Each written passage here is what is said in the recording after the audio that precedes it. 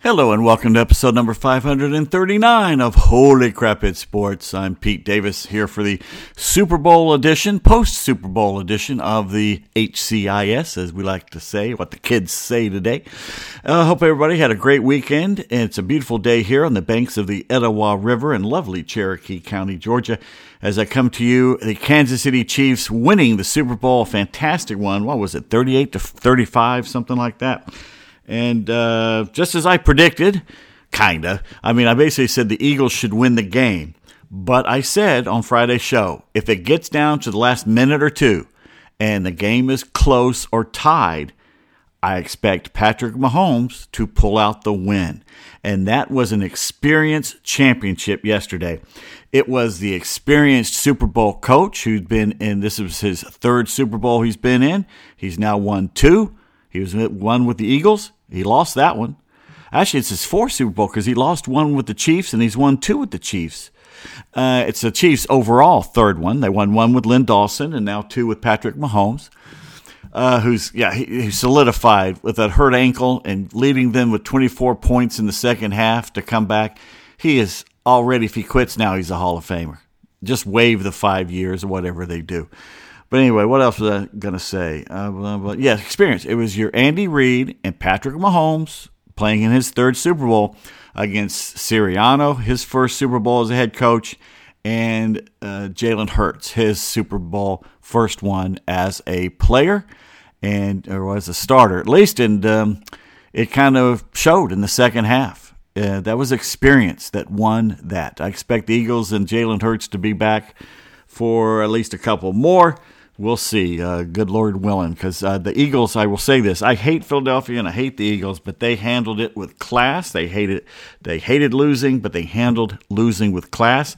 That's a textbook on how you lose a game and you come out with good sportsmanship, which we don't have enough of. I hope everybody in high school sports and any of the little sports points out how the Chiefs won it and how they handled it and how the Eagles lost and how they handled the losing. Because it's textbook on how to be good sportsmen and everything. It's good to see. And I think the fact that you had both quarterbacks are good Christians, I think that is a good thing that went along with it. If that angers people, I don't care. Anyway, also if you want to follow me on Twitter, Pete Davis1. You want to write me, PeteDavis1@yahoo.com. And also, we're doing a special Kimmer show on Wednesday, not Thursday this week. So we're looking for your experiences if you had a bad Valentine's Day tomorrow or a good Valentine's Day tomorrow. We want to hear, in a short way, something we can read on the air on Wednesday on the Kimmer show. So just write me at PeteDavis1@yahoo.com. Also, if you want to be a patron of the show, if you think it's worth a cheeseburger a month, if you like listening to it, if it's worth it, just go to patreon.com, Patreon, and look up Holy Crap It's Sports. Or you can always go on Venmo and look me up there, Holy Crap It's Sports, Pete Davis, blah, blah, blah. Also, farmhouseprintingco.com for all your T-shirt and any printing needs. You can get your Holy Crap It's Sports T-shirts there. Shannon Burke, Kimmer Show, whatever you need. They'll do anything for you at farmhouseprintingco.com. What are we drinking today? What's a celebratory mood? You know what I found? What I found over the weekend? Actually, I just went and got it today at Total Wine in Alpharetta. That place is it's like the Costco of liquor. God, I wish I still drank. Anyway, non-alcoholic Guinness Stout. And I had one during the Kimmer show today, and if you watch this on YouTube, I opened it up and it exploded. I hope Flounder likes the smell of Guinness Stout because it's going to be in that chair for quite a while. His cat liked it. His cat was over there licking it up. So we're having Guinness Stout today. Thank goodness. Had me some Heineken yesterday, NA, and some NA Guinness Stout today. Looking forward to it. And by the way, Flounder had some of those Thin Mints. Holy cow. Gosh, they're good frozen. Anyway, let's get the headlines for Monday, February 13th of 2023, episode number 539. Super Bowl goes to Kansas City, but not without controversy. A breakdown of the game, my prediction correct, and best and worst ads. If you want a review of the halftime show, we did that on the Kimmer show. I'm not going to repeat it here. Lots of weird stuff during Super Bowl week, but Micah Parsons may have won the prize.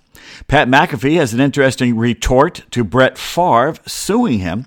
Peyton Manning agrees with me in between doing Bush Bean ads. That was weird. The God of Sod is hanging it up after 57 years, and maybe it's time after looking at that field yesterday. Greg Olson has 7 million reasons to hate Tom Brady. The all-time SEC Super Bowl team. This is a good list. We got Charles Barkley as a news anchor. Chipper is back. New rules for ghost runners and position players pitching in Major League Baseball this season just came down this afternoon. Former umpire Country Joe West is not a fan of Wikipedia. And I got Pete's tweets, this day in sports history, birthdays, all coming up for you. Let's get started, shall we? Pretty damn good Super Bowl won by a KC 38-35 as Harrison Butker, a good friend of both my nephews, went to Georgia Tech together, kicked the winning field goal with just seconds left. Butker had doinked one earlier in the game. Nothing like having Chris Berman say your name and then the word doink right after it. Much more scoring than I thought in the game. Turns out the vaunted Philadelphia defense could not stop Patrick Mahomes. Unbelievable. And if you remember Friday's episode of HCIS, I said I thought Philly should win, but if the game was tight going into the last 2 minutes, that Mahomes would find a way to win it, and he did. That mad scramble up the middle on his sore ankle put the Chiefs in field goal range. We were all screaming when KC had the chance for the late touchdown, but the runner sat down on the 1-yard line to eat up more clock. Now, me, personally, I would have gone for the points and make the Eagles march all the way down the field for a TD. That would have been exciting. But Andy Reid knows best. He knows better than I do. I also thought that Andy screwed up when he won the coin flip, but kicked off to Philly. The Eagles notorious this year for taking the opening drive and scoring a touchdown and not looking back, and that's almost what happened.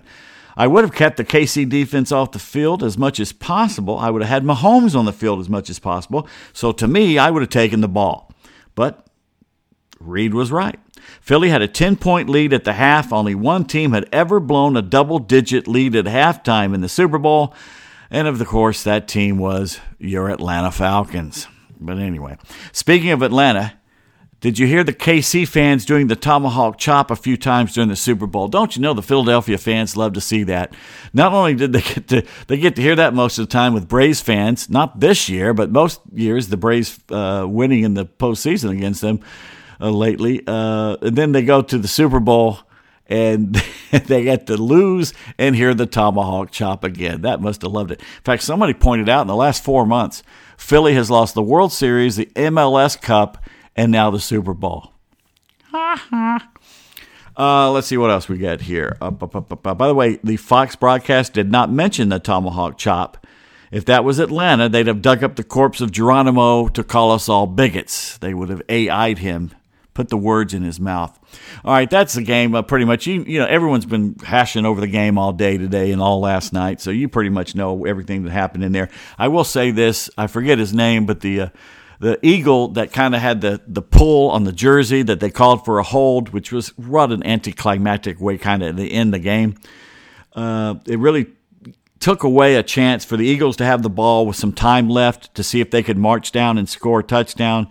That's it would have been a few points. They would have needed a touchdown, at least 4 points or something like that. So, yeah. It was, to me, it wasn't a hold, but it technically was. The Eagles guy said, yeah, I held him.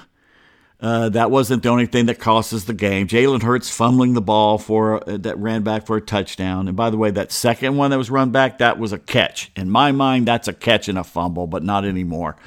There's too many damn rules and all that. But at least the Eagles guy, like I'm talking sportsmanship, said, yeah, I held him. It was a penalty. I just don't think you call it that at that point in the Super Bowl. I just don't think you do that. But it really, because that Jalen Hurts, you knew damn well he did not have the arm strength to throw it all the way even close to the end zone.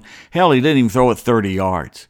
There was a great meme showing somebody at a riot picking up some big white bag or something, and it looks like he's going to throw it 80 yards, and it goes like 20 feet. It was a pretty funny meme. Anyway, so let's get to the commercial, shall we? Not a commercial, but before the game, Fox played Johnny Cash's Ragged Old Flag, some pretty great visuals, everybody in the room I was in was impressed. They've done it before, but it's just always amazing to hear it again. Nobody can do it like Johnny Cash. Then they cut to the broadcast booth in time for analyst Greg Olsen to be called adjusting his crotch on international television. Not a good day for old Greg and his bid to keep Tom Brady at bay. I'm going to tell you in Pete's tweets why he should hate Tom Brady even more. Let's take a sip of the Guinness Stout here. Yeah, there's 7 million reasons why he should hate Tom Brady. We'll talk about that in Pete's tweets. I got to hand it to the Philly fans for staying on brand by booing the Walter Payton NFL Man of the Year. That's for doing the most charity work, basically. Dak Prescott of the Dallas Cowboys. So, of course, the Eagles fans booed him, and it made Dak smile. He held it all in stride, so that was good. There were a lot of duds in commercials this year, but I think it was a little better year overall than the last few years, but only one really stood out. And the way I say stand out, it's the type of commercial that when you see it, you immediately call up a friend and say, did you see that? Only one really did that. We'll talk to that in just a second.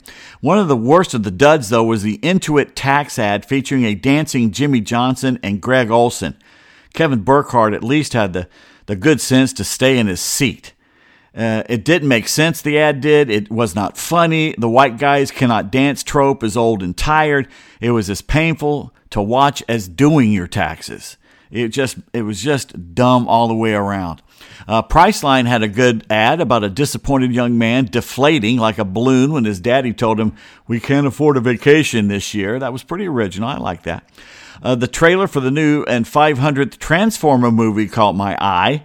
Finally, a Porsche Transformer, and a pretty cool one at that. I have not watched the last 15 Transformer movies, but I think I'll have to watch this one. Speaking of movie trailers, I did not watch the Ant-Man because they give away way too much in the trailer, so I'm staying away from that. I did watch the Flash. The Flash one looked pretty good, even though the guy who plays the Flash is a real freak who hangs around with young boys like Michael Jackson did, in my opinion. But anyway, I don't know how many more Flash movies he's going to do. But, of course, something, if you've been paying attention, and I'm not going to spoil it. If you think I'm going to spoil it, you might want to fast forward here for about 30 seconds. But they showed Batman. The Flash has screwed up the timeline. That sounds familiar. And one of the old Batmans is back. I'm Batman. Yeah, that guy. So, everybody says he's the best. I don't think he was the best. I thought those were mostly comedies myself, but they were good. They were mostly comedies. Anyway, what else we got here? All right. By the end of the first quarter, it already had my fill of Serena Williams. There were 2 different commercials starring a woman who, at best, polarizes half the country. She comes off as a sullen narcissist most of the time, and this campaign to make her semi-likable is forced, just like her smile. Only Megan Rapinoe is more disliked as a female athlete, I believe, in America. Now, Serena is the greatest female tennis player of all time. I don't think there's even a question of that. Got to hand her that. But I've never really cared for her. I think it took her years to ever admit that she got beat. It was always, the other girl didn't beat me. I just didn't play up my A game today. Oh, really? Well, I watched it, and she beat your ass. But anyway, she's still the greatest ever. I'll give her that. Having Serena associated with the movie Caddyshack is an abomination. Who believes that for one moment? Has she ever even seen the film? So boo to Michelob for that lame attempt, even though casting Secession star Brian Cox as Judge Smails, and the role played brilliantly by the late Ted Knight, actually worked a little bit. I actually, unlike Jackie Mason trying to do something similar in Caddyshack 2, whoa, talk about an abortion, Brian Cox actually has the gravitas that Ted Knight did. I think he could really pull it off. He's a really good actor. I think I first saw him in Deadwood, and he played a rather effeminate actor type who was a traveling actor in a troupe, but he was friends with Al Swearingen, the badass of Deadwood, which was an unlikely, but they had grown up in England together or something like that. It just, God, I remember, who is that? And also, no, I saw him first in the X-Men movies. He played one of the bad guys in the X-Men, Stryker, the older Stryker. And so you might remember him as that, or Secession. He's been in. He is the guy who does the voice of the McDonald's commercials. Ba-da-ba-ba-ba. He does that stuff. But anyway, Xfinity teased everybody the entire game with "Something is Coming," which during this week of UFO sightings made the room groan. But their ad featuring a woman on a date picking up red flags about her new boyfriend was damn funny. When she sees a pic of his mom, whom she looks like, and she points out that she looks like his mom, the guy says, "Yeah, a couple of hotties." Then he turns around, raises his arms, and she sees he's got a tramp stamp. Yeah, that's a lot of red flags.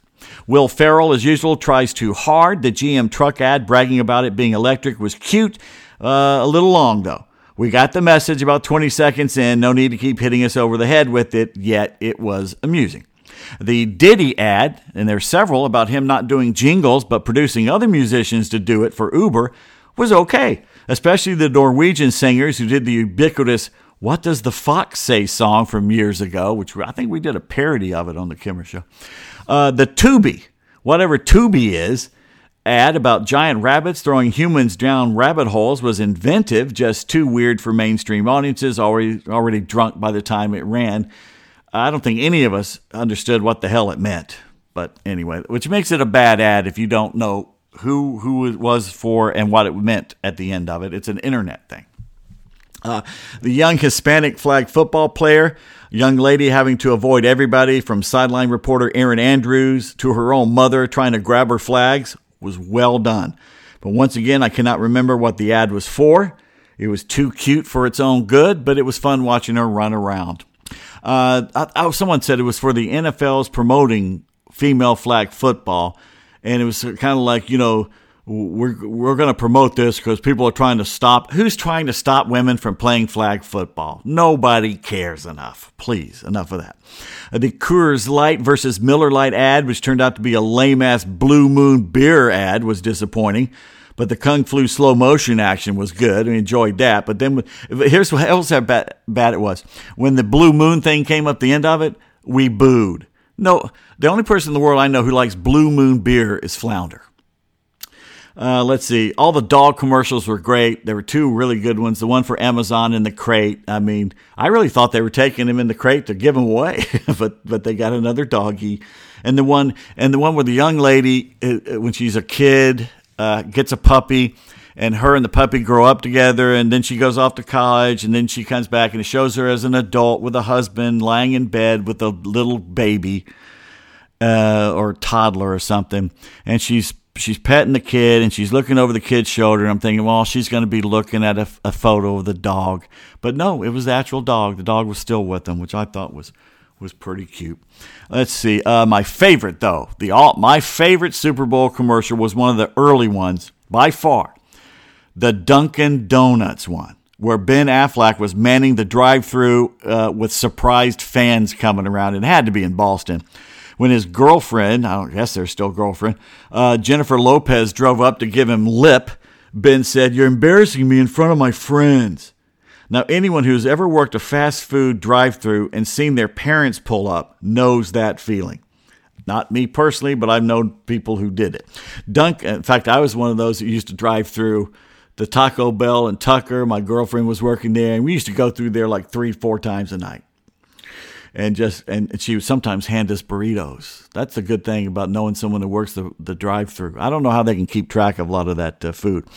Anyway, what else we got? Now, Dunkin' Donuts may make shitty donuts, but they do know how to make a commercial, and they made a good one there. So, raise the Guinness Stout. I guess they're just Dunkin' these days. They've taken the donut out. They should have taken their donuts out decades ago because they suck. The only thing they make good donut-wise is an eclair. That's it. Everything else, Krispy Kreme is where donuts are made.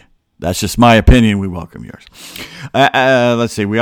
As for after the game, Commissioner Roger Goodell sounded drunk, handing away the Lombardi Trophy. And by the way, that heiress to the Kansas City Chiefs fortune, gosh, she's a good-looking woman.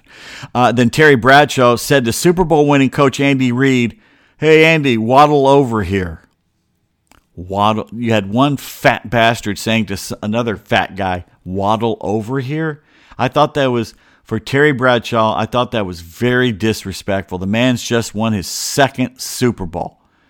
I thought that was disrespectful. And Andy seemed to play along with it, but I don't know, man. Cowboys superstar Micah Parsons was asked a few questions over the weekend by Bryant McFadden of All Things Covered. Micah's favorite player growing up, Cam Newton. Best running back in the NFL right now, Leonard Fournette. Most embarrassing song on Micah's playlist, Hips Don't Lie by Shakira. But even McFadden was taken back when he asked Parsons to admit to something that no one knows about. And Micah replied, I have a foot fetish. McFadden, I should have mentioned this earlier because Kimmer has foot fetishes. McFadden replied, you like toes? And Micah said, yep. Maybe he and Rex Ryan can get together to exchange arch and heel pics. Because, Rex is a pretty big foot guy himself. Hall of Fame quarterback Brett Favre announced last week he's suing Shannon Sharpe and Pat McAfee for defamation of character.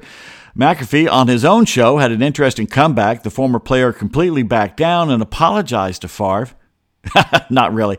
Here's Pat's quote, let's ride this fucker. I'm excited to see how it goes. I'll see you in court, pal. End quote. Anytime you use the word pal these days, it's not friendly. I said last week that Patrick Mahomes is already a Hall of Famer, and Hall of Fame commercial spokesman Peyton Manning agrees with me, saying, go ahead and put him in there now. Okay, here's a good list we have here. Today's list. Connor O'Gara, Saturday Down South, has put together the greatest SEC Super Bowl team of all time. He starts off at quarterback. Now remember, Joe Namath won a Super Bowl, and he went to Alabama. But according to Connor, the greatest SEC quarterback in the Super Bowl, Eli Manning of Ole Miss.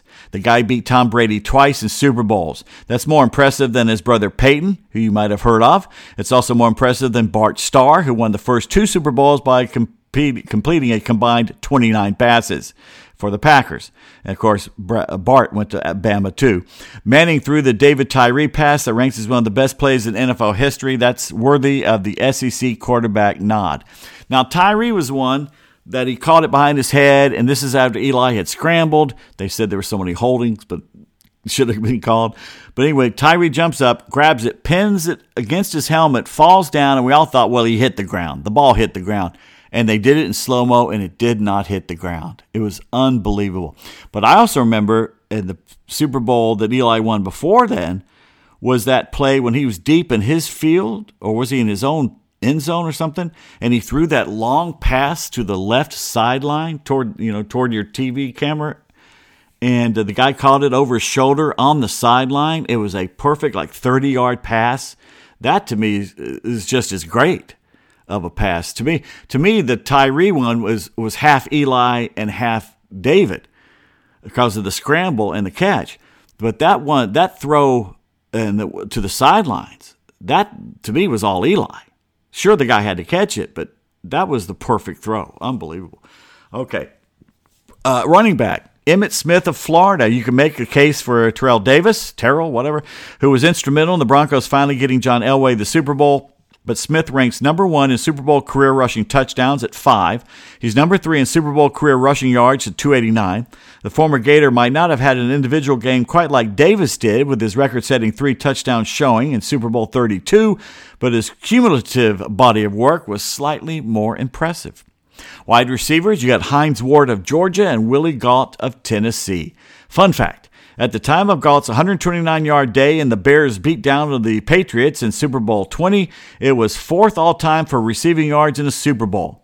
Ward is the SEC's lone non-quarterback to win a Super Bowl MVP honors in the 21st century, which he earned by hauling in one of the best trick plays in the game's history, a 41-yard throw from former college quarterback Antoine Randall L. in Super Bowl 15, I want to say. I think it's XL. Is that 15 or is that extra large? Anyway, I forgot about that throw. Tight end, this is a weird one. Aaron Hernandez, Florida. We're going strictly based on on-field performance here. Hernandez, the only SEC tight end ever to be his team's leading receiver in a Super Bowl. Granted, it came in a loss to the Giants, but his 67 yards and a score kept the Pats within striking distance. I think that was Super Bowl, looking at this, XL. Okay, I'm obviously forgetting. That was Super Bowl 46.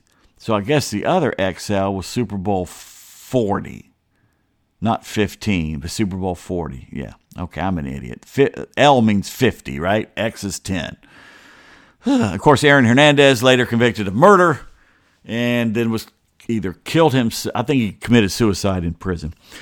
Center. You've got David Andrews of Georgia. Quietly, Andrews had turned into one of the SEC's best undrafted players of the 21st century, helped protect Brady in 3 Super Bowls. Patriots won 2 of those, and even though they lost one to the Eagles, they set a Super Bowl record with 613 yards of offense.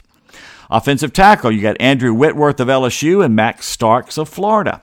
Whitworth might not have delivered the single best showing from a former SEC offensive tackle, but come on, the guy is the oldest offensive tackle to ever play in the Super Bowl at age 40, the oldest offensive lineman to even appear in one. Starks protected a young Ben Roethlisberger in 2 Super Bowl wins, both at left tackle and right tackle. If Starks' block doesn't hold, Pittsburgh cannot execute the key end-around pass from Antoine Randall El to the aforementioned Ward for the dagger 41-yard touchdown. Let's see. Offensive guard, Raleigh McKenzie of Tennessee and Charlie Hanna of Bama. McKenzie won 2 Super Bowls with Washington, including the beatdown of the Broncos, where the then Redskins ran for 280 yards on 7 yards per carry. Helped pave the way for Timmy Smith. Remember him? Still holds a single-game Super Bowl rushing record, 204 yards on the ground. The second best single-game rushing performance in Super Bowl history was by Marcus Allen, who ran for 191 yards thanks to the holes created from Hanna at left guard. Defensive lineman Reggie White of Tennessee, Chris Jones of Mississippi State, Coney Ely of Missouri, and Malik Jackson of Tennessee. The minister of defense tied a Super Bowl record with 3 sacks, including the game ender in Super Bowl 31. Ely went on to tie that record with 3 sacks in Super Bowl 50, also added an interception and a forced fumble, but did not take home MVP honors because he was on the losing team. Jones, who was set to play in his 3rd Super Bowl, or was because he did, forced an interception on a pressure, and he tipped 3 passes at the line of scrimmage to help the Chiefs win Super Bowl 54. Not a whole lot of defensive linemen get to celebrate a Super Bowl TD, but Jackson did when Von Miller, ineligible from this list because he never played in the SEC, forced a fumble of Cam Newton that Jackson recovered in the end zone to help the Broncos to Super Bowl 50 victory. That's still the lone SEC defensive touchdown that's ever been scored in the Super Bowl. By the way, for those of you screaming and hollering about Von Miller was in the SEC, think about it while I take a sip. Von Miller was with the Texas A&M Aggies before they joined the SEC. At least that's what they're saying here. Linebackers, Dante Hightower of Bama, Devin White of LSU, and Danny Trevathan of Kentucky. It helps that Hightower has 3 rings, but it also helps that he played a significant part in helping the Patriots dynasty of the 2010s. The former Alabama star had a monumental strip sack of Matt Ryan that helped New England overcome the 28-3 deficit to win Super Bowl 51 in overtime. He had 2 sacks in the Super Bowl 53 victory. White might have only played in 1 Super Bowl, but he made it count, 12 tackles, 2 tackles for losses, and a game-sealing interception of Patrick Mahomes to lift the Bucs. Trevathan played in 2 Super Bowls for the Broncos, one of which was a blowout loss in which he had a team-high 12 tackles. The other was a victory in which he had another team-high tackles, 8, while recovering a fumble. Defensive backs, Stephon Gilmore, South Carolina, Jake Scott of Georgia, Corey Webster of LSU, and Darian Stewart of South Carolina. Gilmore played in 2 Super Bowls, albeit with mixed results. The former Gamecock star was part of the Patriots' surprising 41-33 loss to the Eagles in Super Bowl 52, but a year later he picked off Jared Goff late to help New England close to a 13-3 defensive struggle. That was a bad Super Bowl. Scott was a turnover-forcing machine. The former Dog had a 2-interception game en route to Super Bowl 7 MVP honors to cap off Miami's undefeated season, and a year later his 2 fumble recoveries fueled a repeat victory. Webster won 2 Super Bowls with the Gents, the first of which saw him contain one of the best passing attacks in NFL history. His lone mistake that game was falling down on a Randy Moss touchdown. Stewart was a menace in Super Bowl 50. In addition to helping Cam to 44% passing, the former Gamecock had a sack and a forced fumble, which was recovered by the aforementioned Trevathan. Kicker, Don Chandler of Florida. Yeah, he might have been the kicker in a couple of blowout wins to kick off the Super Bowl era, but the guy is still tied for the single-game record with 4 field goals. That game alone has him tied for 4th all-time in Super Bowl career field goals made. Punter Britton Colquitt of the Vols. In a game that was all about field position, Colquitt deserved MVP consideration in Super Bowl 50. He did have an average of 46 yards with 2 kicks inside the 20, one which set up the aforementioned Malik Jackson fumble recovery in the end zone for the Broncos. And finally, kick returner Percy Harvin of the Gators. As much as it's frustrating to look back on Harvin's career and what could have been, he holds a very distinctive title. He's the only SEC player to return a kickoff for a touchdown in the Super Bowl. Harvin took the opening kick of the second half back in Super Bowl 58 to, 48, to stretch Seattle's lead to 29-0 over Denver and quash any hope of a Broncos comeback. Harvin will always have that. Speaking of returners, that punt return the Kansas City Chiefs did, when he went left and the entire who the hell were they playing? Philly. The entire Philly team was over there on the left, so then he cut back right and went all the way down to the 5-yard line. That, to me, was the play of the game to turn it around, to turn it around at that point. And, the Chiefs had been either behind or tied for all the game until late in the game, too. So what an experience. That shows how experience matters. Andy Reid and Patrick Mahomes' experience over Sirianni and Harris, to me, made all the difference. Lots of complaints about the field during the game. The Eagles changed cleats at halftime. Not the first time that field has been slippery during a Super Bowl. The other 2 times as well. In fact, the Chiefs even complained about this field after playing a game there earlier this season. I don't know why they can't get this right. But don't blame George Toma. Why? Even though he was in charge, George is 94 years old. The groundskeeper, dubbed the Sod Father, has tended every Super Bowl field in history, but yesterday was his final big game as number 57. He called it time on a legendary career. Says, I'm here to give the players the best possible condition to play on a safe playing field and then some. You didn't. He began working on fields for Super Bowls in 1967. He said for Super Bowl I, they had a budget of $500. God bless. The recent turfs have cost $750,000. 30 people to handle it. This year's field at State Farm Stadium in Glendale cost around $800K. Took 18 months to grow in California, I believe, or it's from California originally. He says it's one of the best, he said. Well, it turned out not to be. And, of course, the halftime tore it up a little bit, too. Toma started his career as a groundskeeper at age 13 in 1942. Worked for the Kansas City Chiefs in 1963. Also has 2 Olympic Games to his portfolio, including 84 LA and 96 Atlanta Summer Games. Started his baseball career in 1957 as head groundskeeper for the Kansas City Athletics. Helped transform the old Municipal Stadium, notoriously poor field, into one of baseball's best. Went over to oversee the fields in Kansas City for both the Royals and the Chiefs. His legendary career has earned him places in Hall of Fames from football to MLB. Let's see. He joined his mentor, Emil Bossert, as the first inductees into the MLB Groundskeeper Association Hall of Fame 11 years ago. He said, I don't like those people stomping on that good grass when they're practicing. He says, after they get rehearsed, we spend hours with brushes, brushing it up, bringing the leaves to stand up again. But they were hauling divots off right and left yesterday. Some Major League news. Chipper Jones is going to come back for the Braves as a hitting instructor. He took some time off during the China virus pandemic because it didn't really work out with the schedule and what was going on. So Chipper is going to be back, and that's really good because that man knows just about everything there is about hitting, and what he doesn't know, his father knows. And more about that. We got some Major League rules changes coming up in Pete's tweets, so stay tuned. NBA news, CNN chairman and CEO Chris Licht is in negotiations with Charles Barkley, to have the hoops great on a news-oriented primetime show. He would interview newsmakers, journalists, and other guests about various topics of the day. And if the ratings start out slow, don't be surprised if Sir Charles picks up George Clooney and tosses him through a window. He might try that with Oprah, but he'll probably get a hernia. On this day, February 13th, in 1937, the Boston Redskins get approval from the NFL to move to Washington, D.C. and share baseball's Griffith Stadium with first the Washington Senators of the American League. And later they would move into RFK and share that with the Senators, and for the first few years of the Nationals.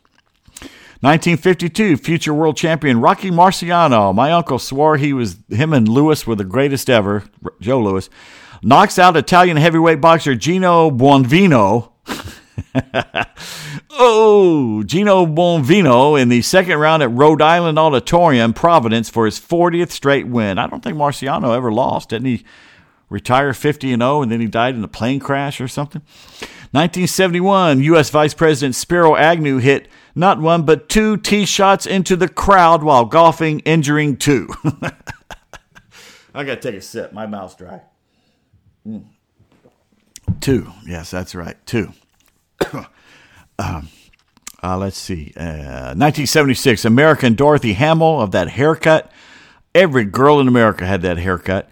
Wins the free skate to clinch the women's figure skating gold medal at the Innsbruck Winter Games. 1980, at the 13th Winter Olympic Games, they open in Lake Placid, New York. That's a beautiful place if you ever get a chance to go. 1992, Jose Canseco repeatedly rams his Porsche into his wife's BMW. Who hasn't wanted to do that on the road? 2022, Super Bowl 56 at SoFi Stadium in Inglewood. The LA Rams beat the Bengals 23-20. The MVP was Cooper Kupp, the Rams wide receiver. Birthdays on February 13th. Happy pre-Valentine Day. 1919, Eddie Robinson, College Football Hall of Fame coach for Grambling, had 408 wins. Born in Jackson, Louisiana, died in 2007. 1944, Sal Bando, third baseman, 4-time All-Star, won a World Series in 72, 73, and 74 for the Oakland A's, was an executive, a GM of the Brewers in the 90s. Born in Cleveland, Ohio, died just a few weeks ago. 1947, Mike Krzyzewski was born. Retired from Duke last year. He was an Olympic coach, born in Chicago. Randy Moss is 45 years old. He was born on this day in 1977. Pro Football Hall of Fame receiver, 6-time Pro Bowler, born in Rand, West Virginia. I think he's probably the second best receiver of all time. 1982, Michael Burner Turner, running back for the San Diego Chargers and Atlanta Falcons for 5 years, born in Waukegan, Illinois. Started in 2008 for the Falcons, coming over for the Chargers, and was a damn good running back.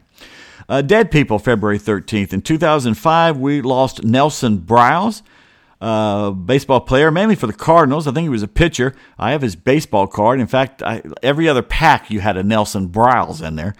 Born in 1943. 2012, Freddie Solomon died, wide receiver. He was 59 years old, died of colon and liver cancer. He played for the Dolphins and the 49ers. Pretty good possession receiver, I think. Trying to remember. He was pretty good, though. 2018, Tito Francona, utility man. He was an all-star in 1961, dead at the age of 84. And, of course, he's the father of Red Sox and Phillies and now Guardians manager Terry Francona. One divorce of note on this day, February 13th, 1974. George Foreman was 25 when he divorced Adrian Calhoun after almost 3 years of marriage. Let's see. Are we going to do Pete's Tweets right now? Let's jump over to Pete's Tweets. See what we got here. Okay, Codify put out this stat. Ichiro Suzuki had 126 hits in a 63-game span back in 2004. Yeah, that's an average of 2 hits per game over 8 weeks. No one else has ever done that in baseball history. Just think about that a second. What else we got here sports-wise? We already did that. No, that's not sports. Neither is that. Okay, here we go. Codify put together the runs scored by the bottom 2/3 of a baseball lineup last year. What team do you think the bottom, the 7th, 8th, and 9th hitters, who scored the most runs coming out of those bottom 3? Your Atlanta Braves, 509, the only team over 500. The closest to them, Dodgers at 496. That is 13 less than the Braves did. Now, now the Astros won it all. I'm looking on this list. They were like right in the middle. 1, 2, 3, 4, 5, 6, 7, 8, 9, 10, 11, 12, 13. They were 14th out of 30 teams with 425 runs by the bottom. And at the very bottom of the list here, the Angels at 328, even behind the Oakland A's. I told you a little bit about the Puerto Rican and Dominican Republic lineups for the World Baseball Classic. Well, here are your Americans. Position players: Pete Alonso, Tim Anderson, Nolan Arenado, Mookie Betts, Paul Goldschmidt, Kyle Higashioka, Jeff McNeil, Cedric Mullins, JT Realmuto, Kyle Schwarber, Will Smith. Now, which Will Smith is that? Is that the catcher or is that the pitcher? That's the catcher. It's on position players, you dumbass. Mike Trout, Kyle Tucker, Trey Turner, and Bobby Witt Jr. I like that. Pitchers: Jason Adam, Daniel Bard, David Bednar, Nestor Cortez, Kendall Graveman, Merrill Kelly, Clayton Kershaw, Lance Lynn, secret chimp, Nick Martinez, Miles Mikolas, Adam Ottavino, Ryan Presley, Brooks Raley, Brady Singer, Adam Wainwright, and Devin Williams. I don't like that pitching staff, to tell you the truth. I just don't. What else we got here sports-wise? Larry Zonka said, on Super Bowl Sunday about 50 years ago, I was trying to pull Jim Kick, his fellow running back, away from cartoons on the TV so we could check out of the hotel and head for the buses. He loved Huckleberry Hound. I wonder what today's players are doing to find their calm. I think we lost Jim Kick several years ago, too. That's a shame. Let's see, sports-wise. Oh, here's something. It's not sports-wise. It's Valentine's. Okay, if you don't have a Valentine's tomorrow, or you're out with your Valentine's and you're going to the restroom, if you're out at a restaurant and you see a couple, doesn't matter what sex they are, or gender, whatever we're doing, doesn't matter. And first of all, don't know them either. It makes it funnier if you don't know them. Walk up to either the man or the woman, depending on what you want to do. Look at them straight in the eye with a pissed off look and say, so this is why you're not answering. And please film it when you do it. God, I'd like to see that. That would be hysterical. And then just walk off. Don't stay. Is this why you're not answering your phone? And then walk off in a huff. Oh, my God. And have someone else have a camera on the couple. I think it'd be funny. When ESPN Stats and Info put out that double-digit loss stat that teams are 26-1, the lone loss by the Falcons, who led by 18, Garrett Chapman tweeted back, "Please, just leave us alone." Let's see. Here's a freezing cold take for you. Super Bowl is tight. Jalen Hurts out-dueling Patrick Mahomes as Eagles lead Chiefs 27-21 entering the fourth quarter. 17 minutes later, it was flipped on its ear. The Empire State Building has done it again. Remember when they put the Eagles colors up when they won the NFC title game? The Empire State Building put the Chiefs colors up, red, congratulating them on winning the Super Bowl. That's damn funny right there. Okay, here's a freezing cold take. Here's some of the media. And they won't say who said this. This is some of the media reaction when the Kansas City Chiefs drafted Patrick Mahomes out of Texas Tech. And I remember I had my doubts too. I'd watched him play at Texas Tech, and I'm thinking, he's fun to watch, but he's real undisciplined. Well, here's what it said. Chiefs are stupid. STOOPID.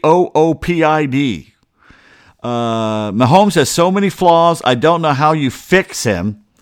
And the Chiefs just made the dumbest move of the draft. Didn't they move up for him? And so here, meanwhile, The Onion said the Chiefs' second Super Bowl win proves anything is possible if you do not trade up to draft Mitch Trubisky. NFL CBS tweeted, most rushing yards by a quarterback in Super Bowl history. Jalen Hurts, 70 yards rushing. He lost. Steve McNair, 64 yards rushing. Lost. I was there. And Colin Kaepernick, 62 yards rushing. Lost. Here's another for the win, freezing cold take. Here's their draft response about Patrick Mahomes. They gave the Chiefs a grade of C-. The Chiefs got the trade from the draft pick from Buffalo, okay? Analysis. Calling Mahomes a prospect is a major understatement. He's nowhere near ready to play in the NFL, and honestly, he may never be. Between his inconsistent accuracy due to poor mechanics, his tendency to bail from clean pockets, and his lack of field vision, he's going to leave as many big plays in the field as he creates. This was a risky pick. That's what For the Win said about that. All right, what else we got here? Baseball GIFs has pointed out that Country Joe West, the retired umpire, is spending his retirement editing his Wikipedia page to remove things that make him look bad. In fact, he is threatening to sue Wikipedia or whoever's doing this.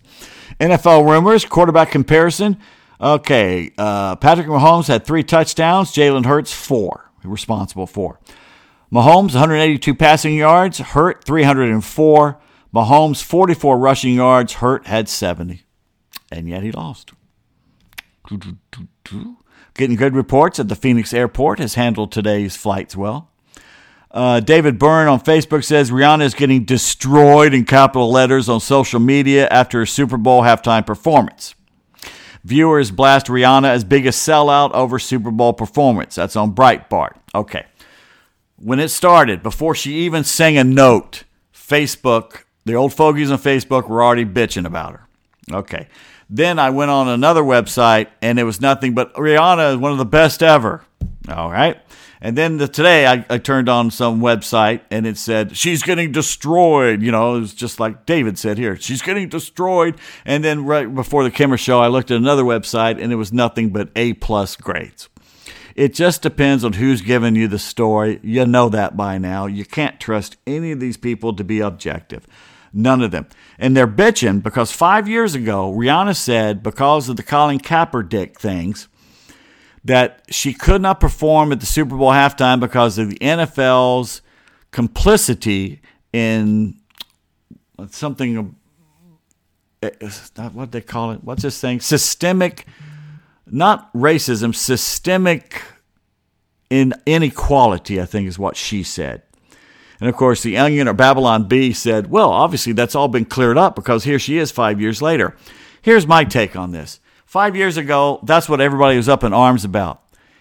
Everybody else, including me and you, have moved on from Colin Kaepernick. Nobody gives a flying fuck what he has to say about anything. So why should Rihanna? She's past it. She's moved past it. We've all moved past it. Now, she should not have worn that red dress. I don't think I like that at all. I'm so excited. Everybody in the entertainment industry got the same memo. Hey, let's all pretend to be, or not pretend, to be satanic this year. All right, what else we got? Oh, and here's another thing. There's something, who did this? The Root. I don't even know what The Root is. It's obviously a black person nutting up on Chris Berman. I don't know why Chris Berman was hired back from ESPN. I don't know why he's back. He sucked. He's always sucked. The names were fun for a little while. I think he sucked. When Andy Reid walked up yesterday on the ESPN dais after the game, I thought Berman was going to break down in tears and blow him right there. It was just way over the top, dramatic bullshit, and that's Chris Berman. But anyway, I guess he's got to work because of the family issues. But anyway, so Berman said afterwards, here's his quote. Also, of course, 2 African-American quarterbacks starting against each other in the Super Bowl for the first time. Fittingly, February 12th is Abe Lincoln's birthday, end quote. The black media went batshit crazy, including The Root. I don't know, I forget the name of this idiot. But he said, yeah, that's right. After pointing out the history that was made, Berman said that with a straight face. Talk about peak white bullshit. In what world should black people thank Abraham Lincoln for being partly responsible for 2 black quarterbacks playing the Super Bowl? Which is essentially what Berman stupidly implied. Berman should keep his big fat mouth shut. I jumped ahead a little bit there. I'm surprised they didn't say big fat white mouth sucked. These are people like on theroot.com that we could have total equality in the races, and they will not admit it because there's too much money to be made in it. But anyway, let me go back to this. How is Abraham Lincoln even partly responsible for what's going on today? Gee, I don't know. Maybe because he and several 100,000 white people died to free the slaves. And yet you can parse the thing that he didn't really want to free the slaves. He only did it because, it was the way to win the war. It was to divide the South, blah, blah, blah, blah, blah. There's all kinds of, they're even saying now that there's revisionist historians saying that Lincoln owned slaves, I guess because his wife was rich and she may have had some or did something. And I don't know. But to sit there and say that Abraham Lincoln had nothing to do with what goes on today, it just blows my mind. And I'm not a big Lincoln fan either, but still. He's the one who put that butcher in there, Grant, and the war criminal, Sherman. But that's just, he tried to give it to Lee. Lee wouldn't take it. Okay, here's your MLB rules changes. They have unanimously voted, according to Fox Sports MLB, to make the extra inning automatic runner, we call it the ghost runner, on second base. The rule is permanent for the 2023 season and beyond. It's saying for the regular season. So it looks like they're going to go back to no ghost runner in the playoffs. I don't think you should do that. Either have it or don't have it, but quit playing around. That's just me. They also did another rule change. We'll get that in a second because I wanted to throw this out there. Tim Brando said that Conrad Dobler passed away at the age of 72. Number 66 for the old St. Louis Cardinals. I remember him. That was good teams. Jim Hart, Mel Gray, Terry Metcalf. God, they were fun teams. Couldn't get past the Cowboys, though. Roger Staubach in the mess. Or was that Danny White era? Probably Staubach. But anyway, Tim Brandon said, a one of a kind in an era that grew the game. Rest in peace. Jeff Van Note used to talk about Dobler. Dobler was called the dirtiest player in the game. And he kind of admitted it. Okay, here's the second rule that came out. Rules for position players pitching. Now, we all used to think it was great because it didn't happen all that often. It was like you call up your buddies, hey, turn on the A's game. They got some damn catcher throwing, pitching or something, Well, then it got a little ubiquitous last year because there's so many runaway games. Well, here are the new rules. A position player may pitch if the game is in extra innings, so you can't do it in regular innings anymore. If the game is in the ninth inning when trailing by 8 or more, so I guess you can do it in the ninth inning if you're trailing by 8 or more. In the ninth inning when leading by 10 or more. I don't think you should be able to do it if you're leading. Put the last guy in the bullpen out there.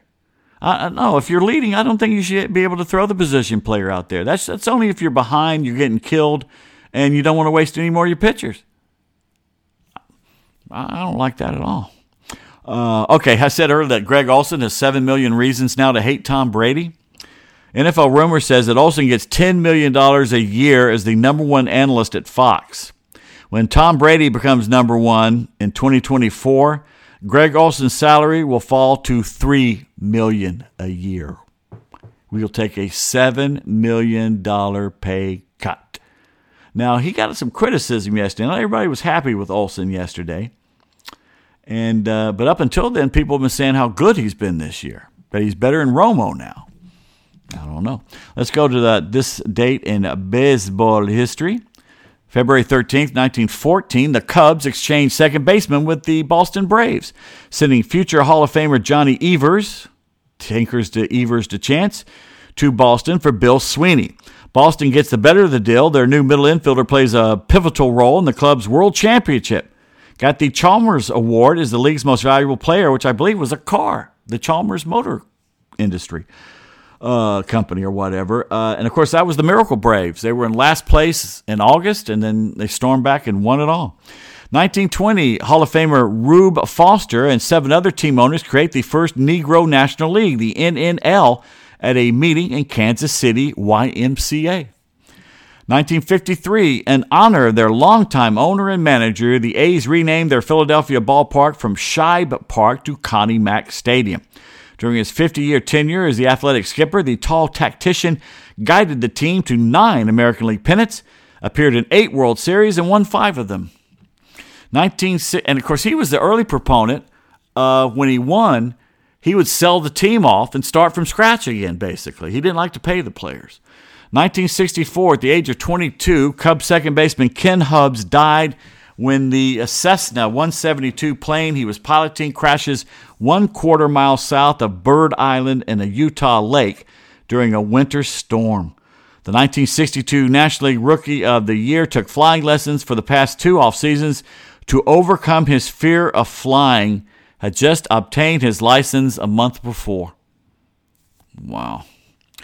1970. So I guess if he had lived later on in the 60s, probably Glenn Beckert's not your second baseman then. Huh. And that Kessinger Beckert double play duo would not have happened.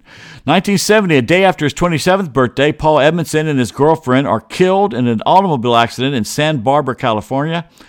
Or is it Santa Barbara or Santa Barbara? His car skids on a rain-slicked U.S. Route 101, crashes into oncoming traffic. The White Sox had hoped their sophomore right-hander would become the 4th starter in the team's rotation after he went a misleading 1-6 record the previous season. 1974, James Cool Papa Bell named to the Hall of Fame in Cooperstown. 1986, Ron Hassey, whom the White Sox got 2 months earlier from the Yankees, is traded back to the Yankees, along with 3 minor leaguers for Neil Allen, Scott Bradley, and a minor leaguer. In December, the Bronx Bombers sent the 32-year-old catcher to the Windy City, along with Joe Cowley, who will toss a no-hitter in September. Britt Burns comes back. Britt Burns was a pretty good pitcher, and Joe Cowley was with the Braves, came up kind of a sidewinder, if I remember. And they tried him as a reliever or something. Then, of course, he goes somewhere else and throws a no-hitter. See Tommy Green. See Steve Bedrosian. Bedrosian got a Cy Young after he left the Braves. Saturday Down South, ESPN, on this day, national pastime, the Daily Mail. Thank you very much for helping me put this tidy little show together for you here. By the way, on Wednesday, when we do the next show, God willing, I will tell you about a gentleman that has been to every Super Bowl, and this was his last one. I'll tell you about this guy. There's like 4 of them left that have been to every one, and he gets his tickets at face value every year. I'll tell you how that happens. Because talking last night, my brother-in-law's brother, Tony, was telling me that he had looked into it, and like some of the median ticket was $6,000 for the Super Bowl. And $6,000, and he was going, gosh, who can afford that? And I was thinking about these 4 guys that have been to every Super Bowl, and they I think 2 of them get face value every year. It's pretty amazing. Oh gosh, what do we got here? Twitter. Buffalo Bills safety Damar Hamlin says he is going to resume his playing career. Well, the soccer player did for Denmark. That's according to NFL Rumors. Just shot and ticket to the Super Bowls. There's a video on NFL Rumors if you want to look at it. It's a video, shows a Navy veteran served for 21 years, was shot in the head, got free tickets to the Super Bowl. That's pretty cool. I don't know who gave it to him. Oh, no. One of the few good pitchers we have, Nestor Cortez of the Yankees, has a grade 2 right hamstring strain, so he will not pitch in the WBC. Thank you, Brian Hawk, for that report. So he's one of the good I mean, come on, we don't have many good pitchers, I think. There's him, Kershaw, and the Devin kid from Milwaukee. And he's a reliever. Do you know that Babe Ruth once put on a fake beard in an exhibition game and played with the House of David team in 1931? There's a photo of him.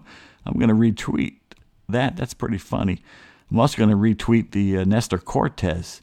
I like that kid. He's got moxie. Even if he is a Yankee. Eagles cornerback James Bradbury says that he did wrong on the controversial penalty against Juju Smith-Schuster. Says it was holding. I tugged on the jersey. He's a pending free agent, one of the best corners in the NFL, and a stand-up guy. What else we got here? Oh, Codify, most whiffs on out-of-zone pitches since 2017. This is swinging at pitches you should not be swinging at, okay? Unless you're Yogi Berra. Javier Baez leads everybody, 1,430. The next guy is Nick Castellanos at 1,233. Let's go down the list here. Bryce Harper, 977. Nelson Cruz, 974. J.D. Martinez, 951. Aaron Judge, 950. And Joey Gallo, 932. That's the list.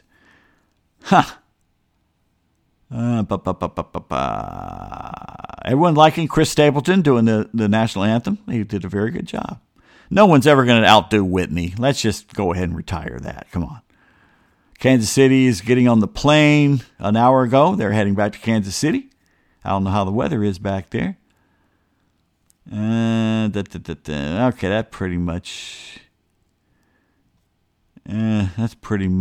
here. Oh, yeah, let's go to ESPN, see what we got. Let's see if we got a headline. I don't know what that doot thing was there. I apologize for that. What do you got here? The power rankings. I don't even want to look to where the Falcons are. Let's see. I don't want to. Somebody's calling. I don't want to deal with that. Andy Reid says if Eric Bieniemy leaves, he hopes he leaves to become a head coach. It looks like the Eagles' offense coordinator, Spryken, or whatever his name is, Sliker, is maybe the Colts' new head coach. What else we got here? No, that seems to be it. Everybody have a good rest of the week. I'll see you on Wednesday. Of course, we're doing a special Kimmer Show Wednesday, not Thursday. It's the post-Valentine's Day show. If you have a good or bad, funny Valentine's story, write me at PeteDavis1@yahoo.com. Keep it short and pithy, as Bill O'Reilly used to say, and we may read it on the Kimmer Show on Wednesday. And once again, if you got nothing to do tomorrow and you're out and you see a couple having a good time on Valentine's Day, having a nice dinner, it's your job to destroy that mood by walking over to them and looking at either one of them and saying in a bitchy mood, well, so this is why you're not answering your calls. And then walk off in a huff. And have someone with you there filming it, because that would be pretty damn funny. And please send it to me. All right, everybody have a great rest of the weekend, and happy Valentine's Day. And I haven't gotten any so far. It's kind of like, remember third grade? Before they made everybody had to get one. When I was in third grade, you only gave Valentine's to the people you wanted to give it to. And here's how embarrassing it was. They had these little cubby holes against the wall where you could put notes and messages so you didn't pass it in class. You could put the note in there and they could read it between classes. And this is first, second, third grade, something like that. And over in Decatur, third grade in Decatur, Columbia Elementary. And you could look in your cubby hole and some people never had any. And then the teachers would feel bad, and so on the last day, they kind of put 2 or 3 in there that they themselves would write as anonymous, but you knew it was them. But it was kind of like there you were in third grade, it was already a popularity contest. And I would get maybe 2 or 3, but that was embarrassing when you look in somebody else's, and they'd have like 16. I was not a good-looking kid. I didn't get I was a cute baby. Then I got in that weird Opie phase with a lot of freckles. And then toward high school, I kind of got better looking. In fact, and I never thought I was good looking in high school, but I look back at my high school photos now, and in my 20s, I go, you weren't that bad looking a guy at all. I should have been out there hitting the bars a little more, frankly. I could have done a lot better than I thought I could. But you don't know. You can't judge yourself until later when you look back. Unless you're a narcissist. I don't know why I'm rambling. Drink up, Shriners.